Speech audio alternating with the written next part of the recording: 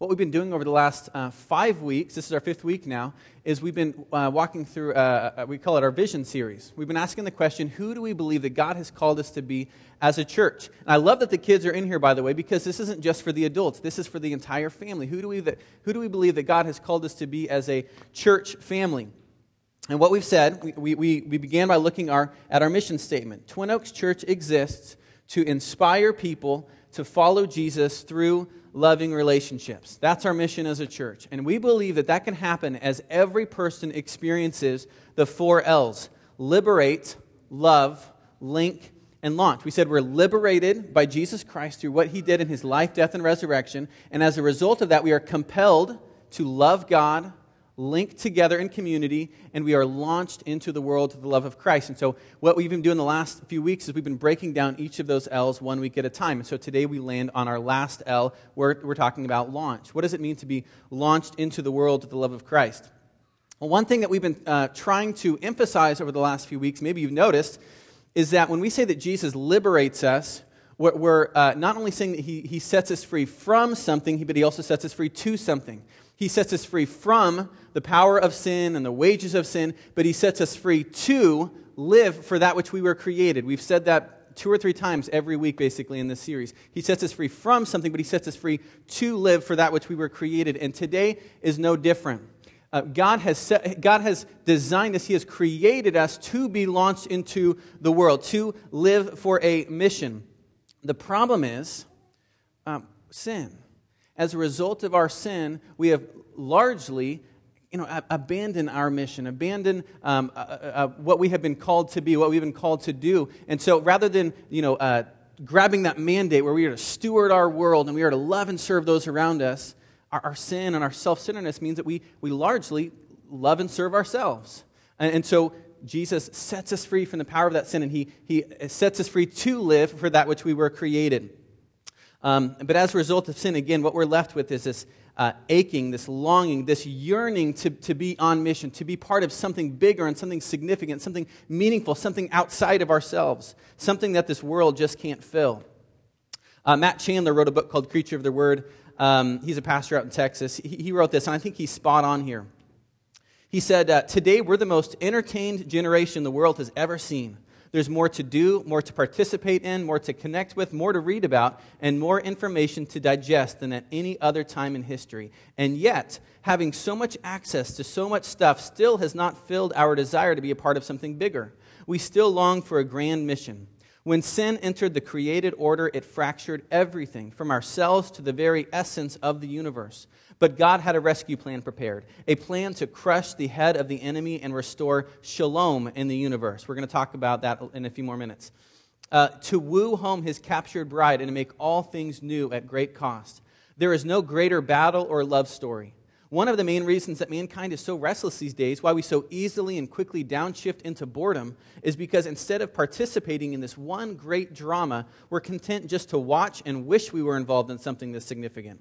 We keep going to movies and watching television shows and buying video games that give hints of this grand romance and battle. But what if we realized more each Sunday, more each month, more each year, that God's plan of redeeming and reconciling people from all nations and people groups is as alive and electric today as it was at the dawn of civilization? You don't have to watch Saving Private Ryan over and over again anymore.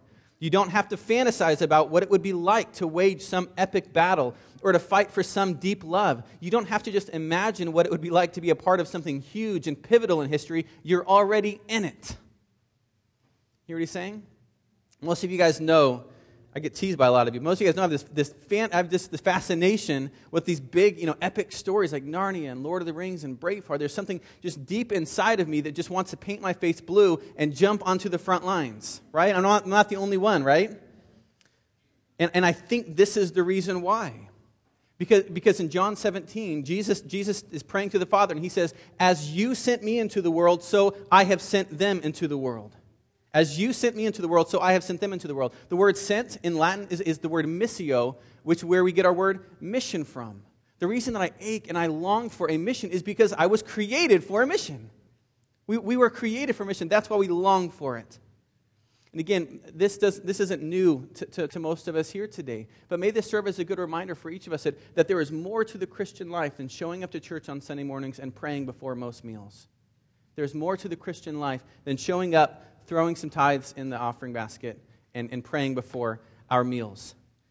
We cannot and we will not be a church that falls prey to this lie that once we've received our redemption, once we've received our salvation, that we are secure, that now we just basically sit back, put our feet up, and just soak in the blessings. All that matters now is that I show up and tithe. We cannot and we will not be that church. Because the Bible, all throughout the Bible, you're going to see God really dislikes, he's displeased with this kind of attitude. He condemns that kind of attitude. Isaiah 58 is a great example of that. In Isaiah chapter 58, Isaiah the prophet basically calls out the Israelites. God speaking through Isaiah. He calls out these Israelites. And the Israelites were God's chosen people. Okay? And basically they thought, we got it made. We're God's chosen people. Sure, they still did the rituals. They did the festivals. They showed up to church on Sundays. They tithed. They sang the songs nice and loud. They prayed. They even fasted. But their hearts were far from God, and it was evidenced, we're told, it was evidenced by their lack of mission, by their lack of concern for the poor and for the oppressed and for the lost. And God basically tells them through the prophet Isaiah, he says, you think that this is what I want? You think I just want church attendance? You think I want just the rituals and the festivals? You think that this kind of fasting, basically you just stop eating for a day or two? You think that's what pleases me? Do you think that's what's evidence of a true transformed heart? What he says in chapter 58, verse 6, he says, is not this the fast that I choose? To loose the bonds of the wickedness, to undo the straps of the yoke, to let the oppressed go free, and to break every yoke. Is it not to share your bread with the hungry and bring the homeless poor into your house? When you see the naked, to cover him, and not to hide yourself from your own flesh? Then, he says, shall your light break forth like the dawn. God's not all that impressed with our attendance records or our rituals. He is far more concerned about us being a people who have been transformed by the power of the gospel of grace through Jesus Christ, and whose transformation is evidence, is working itself out, bearing the fruit of love for our neighbor and love for our world. What's clear in this passage and in dozens of others that we don't have time to look at today, but what's true, what is clear is that the way that we treat the poor, the way that we engage in mission is an indicator, is a test of what's gone on in our heart. The way that we engage the poor and the oppressed and the lost is an indicator of what's gone on in here. How we engage the world is a big deal to God. I'll show you how serious. If I just read this last week in Ezekiel chapter 16. If you're familiar at all with the Old Testament, you're going to remember the story of Sodom and Gomorrah. Like, really, Family Day? He's talking about Sodom and Gomorrah? Let's be very quick. All right? We just read this week with our community group, and just caught this in chapter 16. If you're familiar at all with Sodom and Gomorrah, God pours out judgment on Sodom. And I always thought when reading that story, well, it's because of their immorality and their perversions and so on. That's why God did that. Ezekiel chapter 16 tells us actually, in fact, why God judged Sodom. This is what it said. Behold, this was the guilt of your sister Sodom. She and her daughters had pride, excess of food, and prosperous ease, but did not aid the poor and needy. They were haughty and did an abomination before me, so I removed them when I saw it. So why did God pour out judgment on Sodom? They were proud, had an abundance of food, prosperous ease, and all the while refused to aid the poor and the needy. I don't know about you, but that hit pretty close to home. Do I think that God is about to pour down judgment on Southside? No, I don't. Let me get that clear. And here's the reason why. It's because God poured out judgment on Jesus. Jesus took our judgment. Jesus took our condemnation. Jesus took our punishment. It's not that our lifestyle or that our attitude is that much better than Sodom, right? At least I'm speaking for myself. But it's that Jesus took our judgment. But what we can say, although we are set free, we've received grace, we're no longer under the condemnation of God, what we must see is that in Ezekiel 16, God lays it out very clear that this lifestyle displeases Him. It's nothing short of a sin. To be proud and have an abundance and yet remain unwilling to help those around you who are in need is nothing short of sin. And as Christians, those who have received the grace of God, If we recognize, if this did hit close to home, if we recognize sin in our life, something that displeases God, then our response, the only proper response, is repentance. We walk away from that kind of lifestyle. We walk away from the Ezekiel 16 lifestyle, and we walk towards the Micah 6:8 lifestyle. What's Micah 6:8? He has told you, O man, what is good. And what does the Lord require of you but to do justice and to love kindness and to walk humbly with your God? May that be said of Twin Oaks Church. May we act justly, may we love kindness, and may we walk humbly with our God. What I'd like to do with just our remaining time is I want to ask two very simple questions. Okay? What is the nature of our mission, and what is the motivation for our mission? Basically, what does it mean to be launched into the world, and why should we? I think those are two fair questions to ask. So first, let's look at the nature of our mission. If you have your Bibles, you can open to Jeremiah 29. We're just going to look at one verse. Jeremiah 29, verse 7. In this passage, the Jews had just been exiled to this large pagan city called Babylon. Look at what God tells the exiles to do. God tells them, through the prophet Jeremiah, he says, "Seek the welfare of the city where I have sent you into exile, and pray to the Lord on its behalf. For in its welfare you will find your welfare." Seek the welfare of the city where I have sent you into exile, and to pray to the Lord on its behalf. I truly believe that this command can be applied directly to you and me. I think that this is a mandate for you and I. We are to seek the welfare of the city where God has placed us. But what in the world does that mean? What does it mean to seek the welfare of San Jose? Whoa, I'm about to slip and fall here. Broke it. It's only a matter of time. Now I'm all wobbly. About to do another intermission here. All right.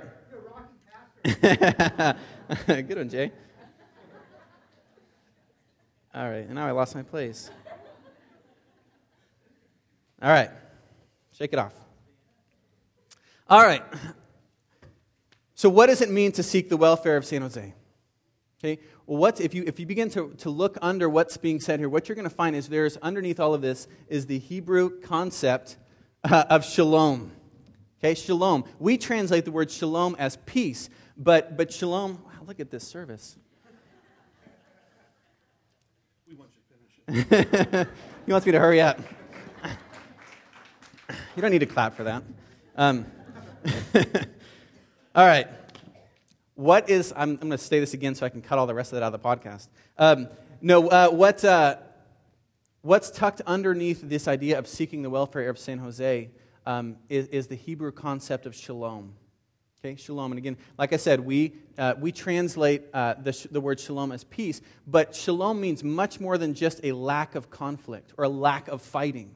Shalom, the idea of shalom, some of you are familiar with this, it's a very, really rich concept that means in shalom there is flourishing, there is strength, there is, again, a lack of conflict, but there is peace, but there is beauty, there is wholeness, there is this interdependency. I've heard it illustrated like this. If I were to take out of my pocket here today a bunch of spools of thread, and I were to unwind all of these spools of thread, and I just kind of toss them out here on the platform, just thread after thread after thread after thread, and they're all just laying on top of each other, we wouldn't call that a fabric, would we? That's not fabric. Basically, they're just threads, lying next to each other and, on top of each other, but that would not be a fabric. What makes threads into a fabric are thousands and thousands of tight, interwoven interdependencies. You follow me? Each thread has to go over and under and among and through the other threads. It's not enough that the threads are near each other or that they're on top of each other. They have to be woven together.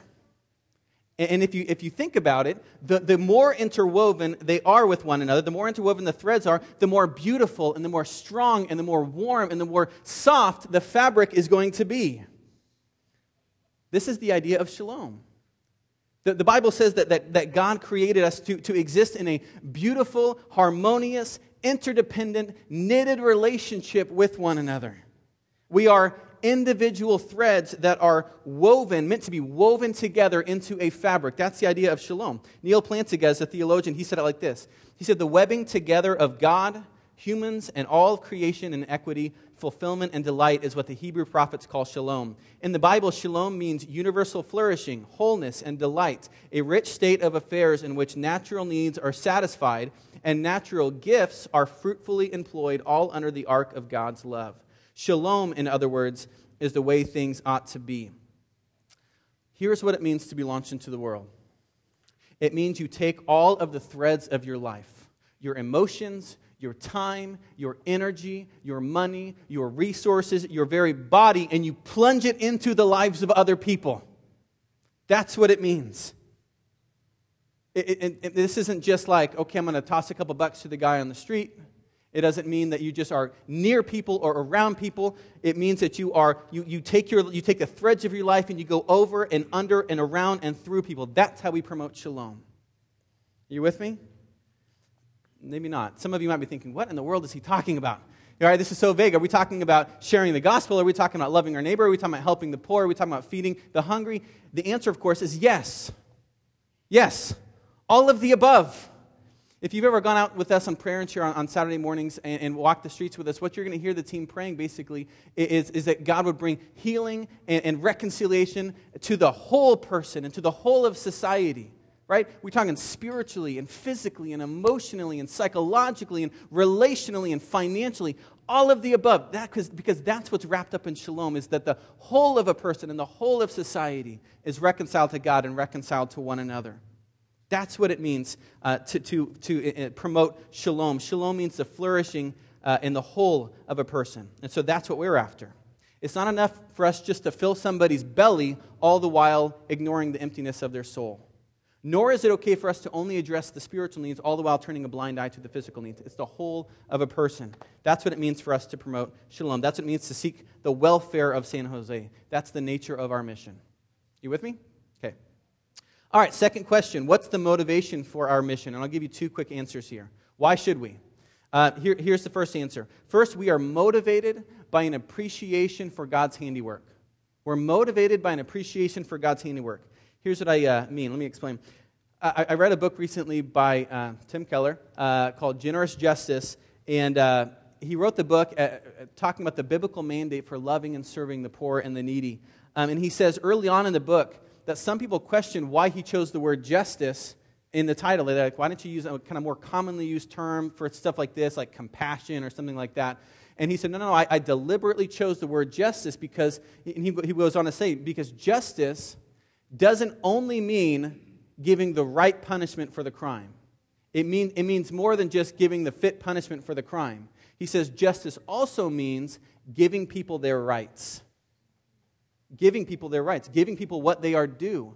Proverbs 31, verse 9 says, defend the rights of the poor and the needy.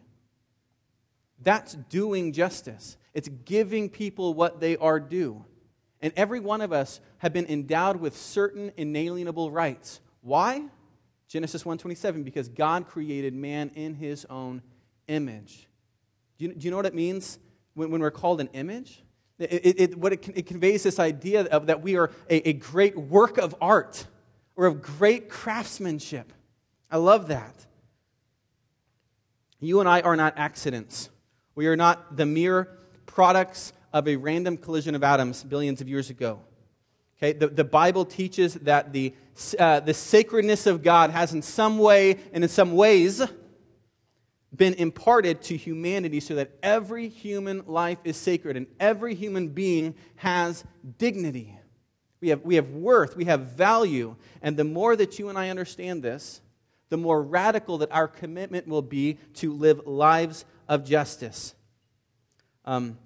And I'll give you a great example of how this has worked itself out in history.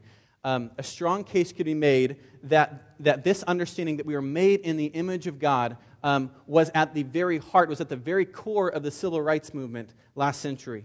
Let me read you just a little excerpt from one of Martin Luther King Jr.'s sermons. He said this.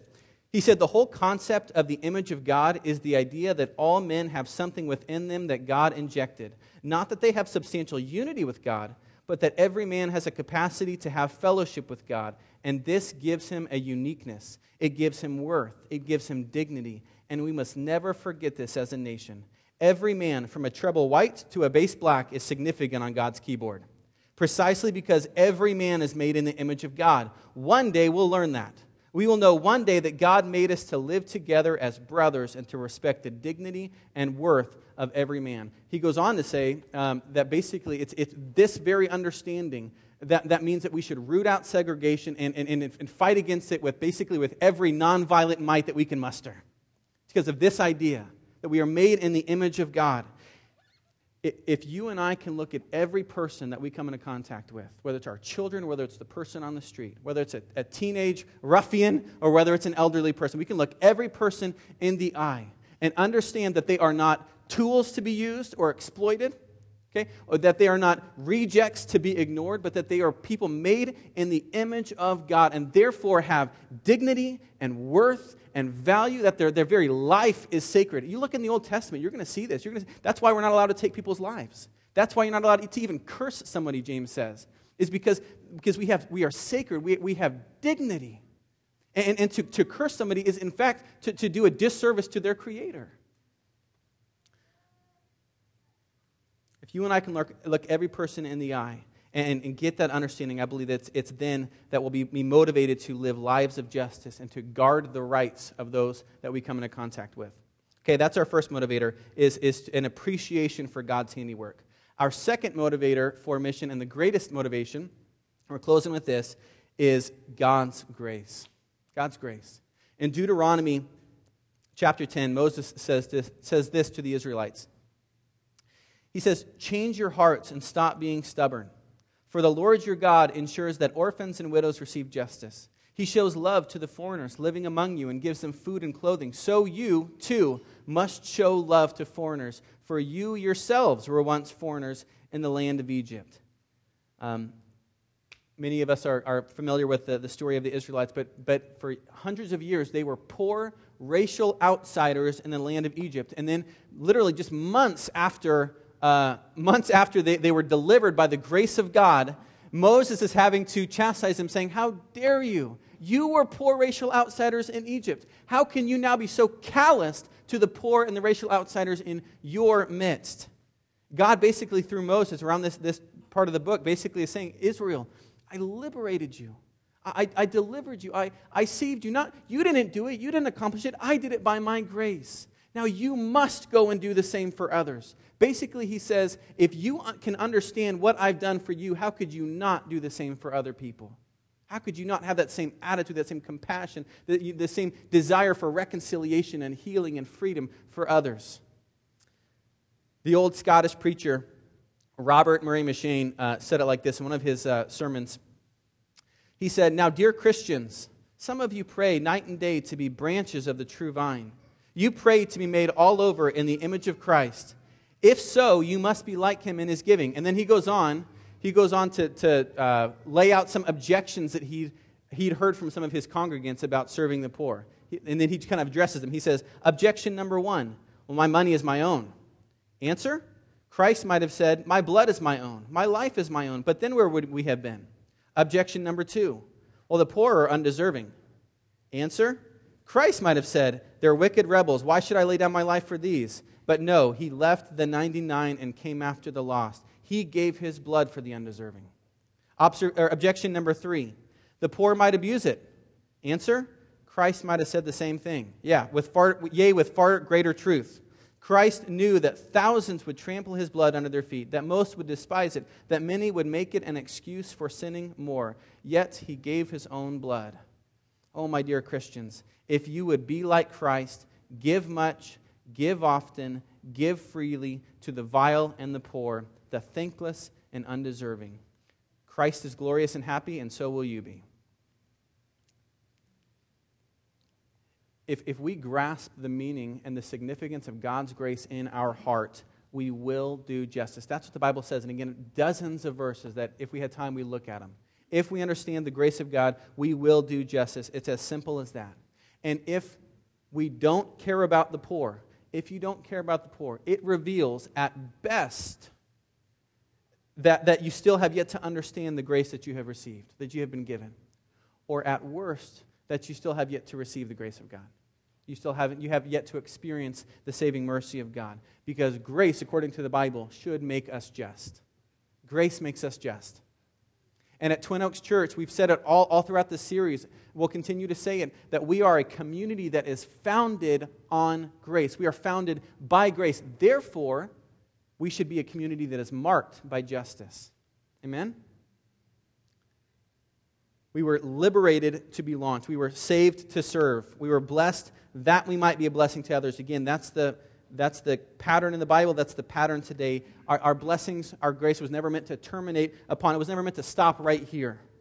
It's like this. My last illustration, and we'll close. Everybody, do me a favor. Take a deep breath in. Hold on. I didn't say let it out. Some of you let it out. Keep breathing in. Just keep breathing in. Keep breathing.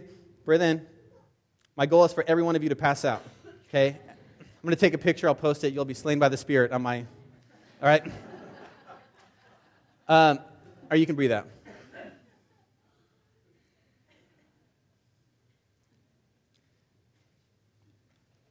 Following Jesus is like breathing in and breathing out.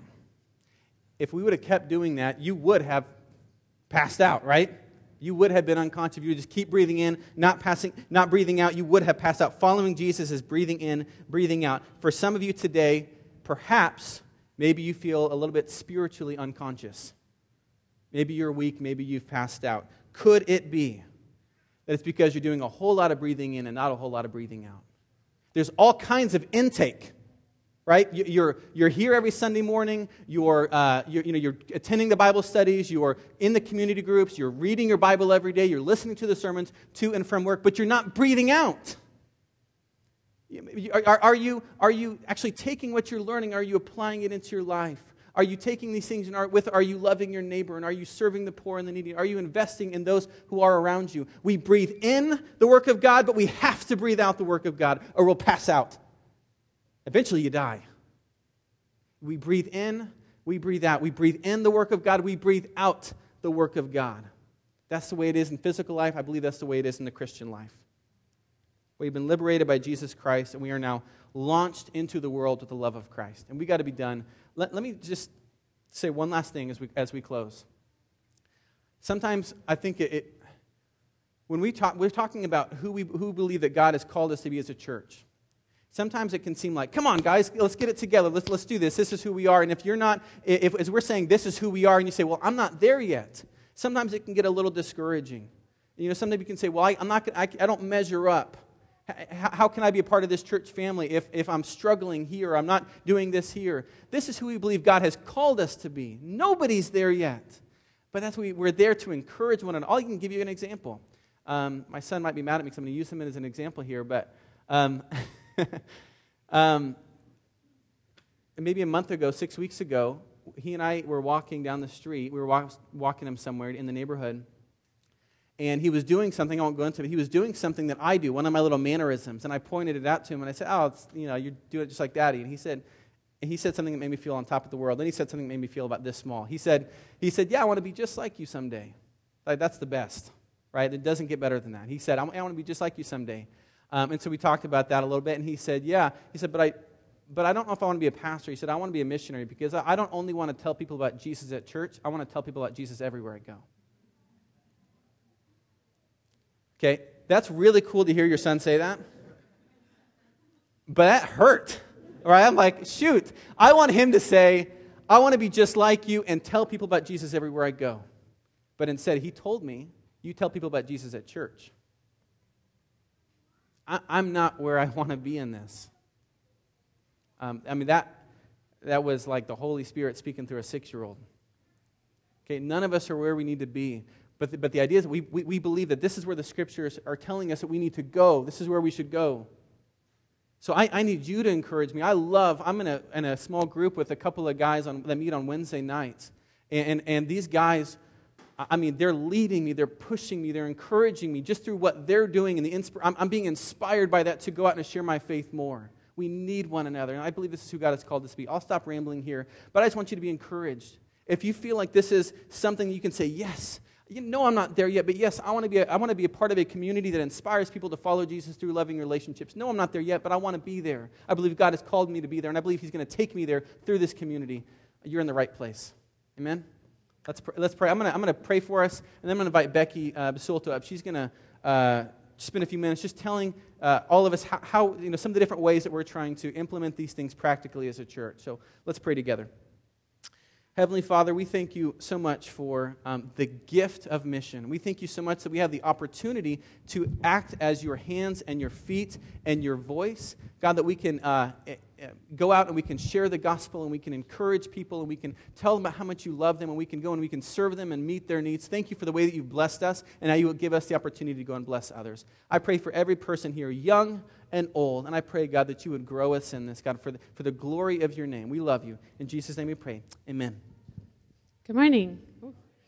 I'm Becky Basilto. I help out here with the local and global impact, so kind of our volunteering and missionaries and the way that we help out in different ways. So wanted to kind of tell you about the different opportunities, because I think it's one thing to listen to a sermon and then go, what now? So wanted to give you guys a couple of ideas and go from there. And I'm going to go as fast as I can. But I think the first way is to pray, right? So the ushers are going to pass out right now some little stickers that have San Jose on them. And we'd love it if you could put those throughout your house just as a reminder to pray for San Jose, for our neighborhood, for the people around us and the people in our church. And so, and prayer is always the way, right? That's the way to start. God will tell us where he wants us and what he wants us to do. So one of the first ways that we as a church help out is through House of Grace. I know a bunch of you are probably familiar with that. You've probably been there. But for those of you that haven't, it's a women's recovery program where addicted and homeless women can rebuild their lives through biblical principles. And it's an amazing program. It really doesn't just address recovery in the person, it addresses the whole person. And the best part about it is that these women get to get sober over a year and have their kids with them. Most programs that are rehab programs, they have to leave their kids at home. But this, they get to have them with them. So what do we do there? The second Friday of every month from about 7 to 9, we eat a really great meal, and then we do some kind of activity with the women. We play games, we do some kind of craft. Next month, we're having picture night, which is one of the ladies' favorite ones. And we just have fun. For those of you that have been, it's really loud and boisterous. It's kind of like a party. And I always, over the last 7 years that I've been going, never, ever, ever leave not having a great time. So encourage you to show up once or more. It's a great time. And then we also go to House of Grace every fourth Friday of the month. A couple of us go and teach a parenting class. It's a great way to go deeper with the women and share kind of our resources and listen to them. If any of you are interested in teaching that, please let me know. As Philip mentioned, we do prayer and share as a church. Every fourth Saturday of the month at 11, we meet here at the church and then just walk around the neighborhood, praying for the neighborhood, looking for opportunities to build relationships, and just kind of being together. And there's no skills necessary. So you don't even, if you're scared to pray out loud or anything like that, don't worry, still come. We just want to have you join us and do that with us. And then we have our city projects. Philip mentioned we're planting a rose garden at House of Grace on August 23rd with the Ballards community group. But basically what city projects is a different community group every month hosts a service event. So they plan it, they do all the coordinating. All you have to do is sign up and show up, which is a great way to just kind of dip your toes into a bunch of different things and see what works for you, what you might like. So that's kind of the things that the church does, but I also wanted to mention a couple agencies that we have relationships with for two reasons. One is opportunities to volunteer, but also they have amazing resources that you might want to remember for the future. Say that your friend's son needs a recovery program. Well, City Team has that. Or you know a senior citizen that needs a ride to the doctors. Well, Love Inc., who I'm going to mention in a minute, does that. So they offer great resources, and they're a really good place to volunteer. So City Team, they actually are the umbrella for House of Grace, and they have amazing other programs like a men's shelter. They every night house homeless men. They feed them, they shower there. There's great opportunities to volunteer there because they do it all by donations and by volunteers making the meal. 3 meals a day. So great opportunity to volunteer. They have a men's recovery program, which is just like House of Grace. They have a learning and career employment center. They help people with GED, ESL, life skills, job hunting. So if you have anything like that that you want to help out with, that's a great place. And then Family Services is where they provide families in need with food, diapers, school supplies, backpacks, furniture. So if you have anything that you want to donate, great place to take it. Or if you want to help with sorting things and things like that, they can always use help. And then Heritage Home is the last one under City Team. That's a home for pregnant women. They take them in, they're in crisis, and they help them to re-enter society after the baby's born. So that's City Team. Love Inc. is Love in the Name of Christ. The director spoke here a couple months ago, and they're a really cool organization as well. They connect people in need with churches, people in churches. So like I said, a senior citizen that needs a ride to the doctor, they then find someone in a network church to help meet that need. So they have lots of projects that they need help with, like yard work, minor home repairs, friendly visitors for shut-ins, things like that. They're a great organization. And I'm going to be outside after with more flyers and information about those agencies and the things that we do. So if you want to come talk to me. And then also, if none of those kind of are your fancy, there's some great websites that will take the first one up there, will take your location and your interests and then show you all the potential volunteer opportunities. So awesome website. And the second one is more Bay Area focused. And then the third is, say you have young kids and you're like, I can't get out, I can't volunteer. They offer really cool projects to do at home with your kids, like sending letters to those in the military, lots of different opportunities there. So check those out. So that's kind of what we do locally, but we also help out globally as a church. The church supports 8 different missionaries or organizations throughout the world that are really trying to share God's word in deed and in word. And I'm really excited because a couple of them are going to come this fall to share what they're doing with us. So you'll get an opportunity to really get to know them better, see what they're doing out there and what they need. But they're also listed on our website, twinoakschurch.org, and they love prayer. As I've been corresponding with some of these missionaries, the one and main thing that they always ask for is our prayers. So please take a look at our website and do pray for them. They really appreciate it. And as a church, we try to send out a missions team at least once a year. This last month in July, we actually sent out a missions team to Mexico. And I'd love to have Christine and Jean come up and share with us a little bit about that. And it was their first time ever going on a missions trip. So come on up, ladies.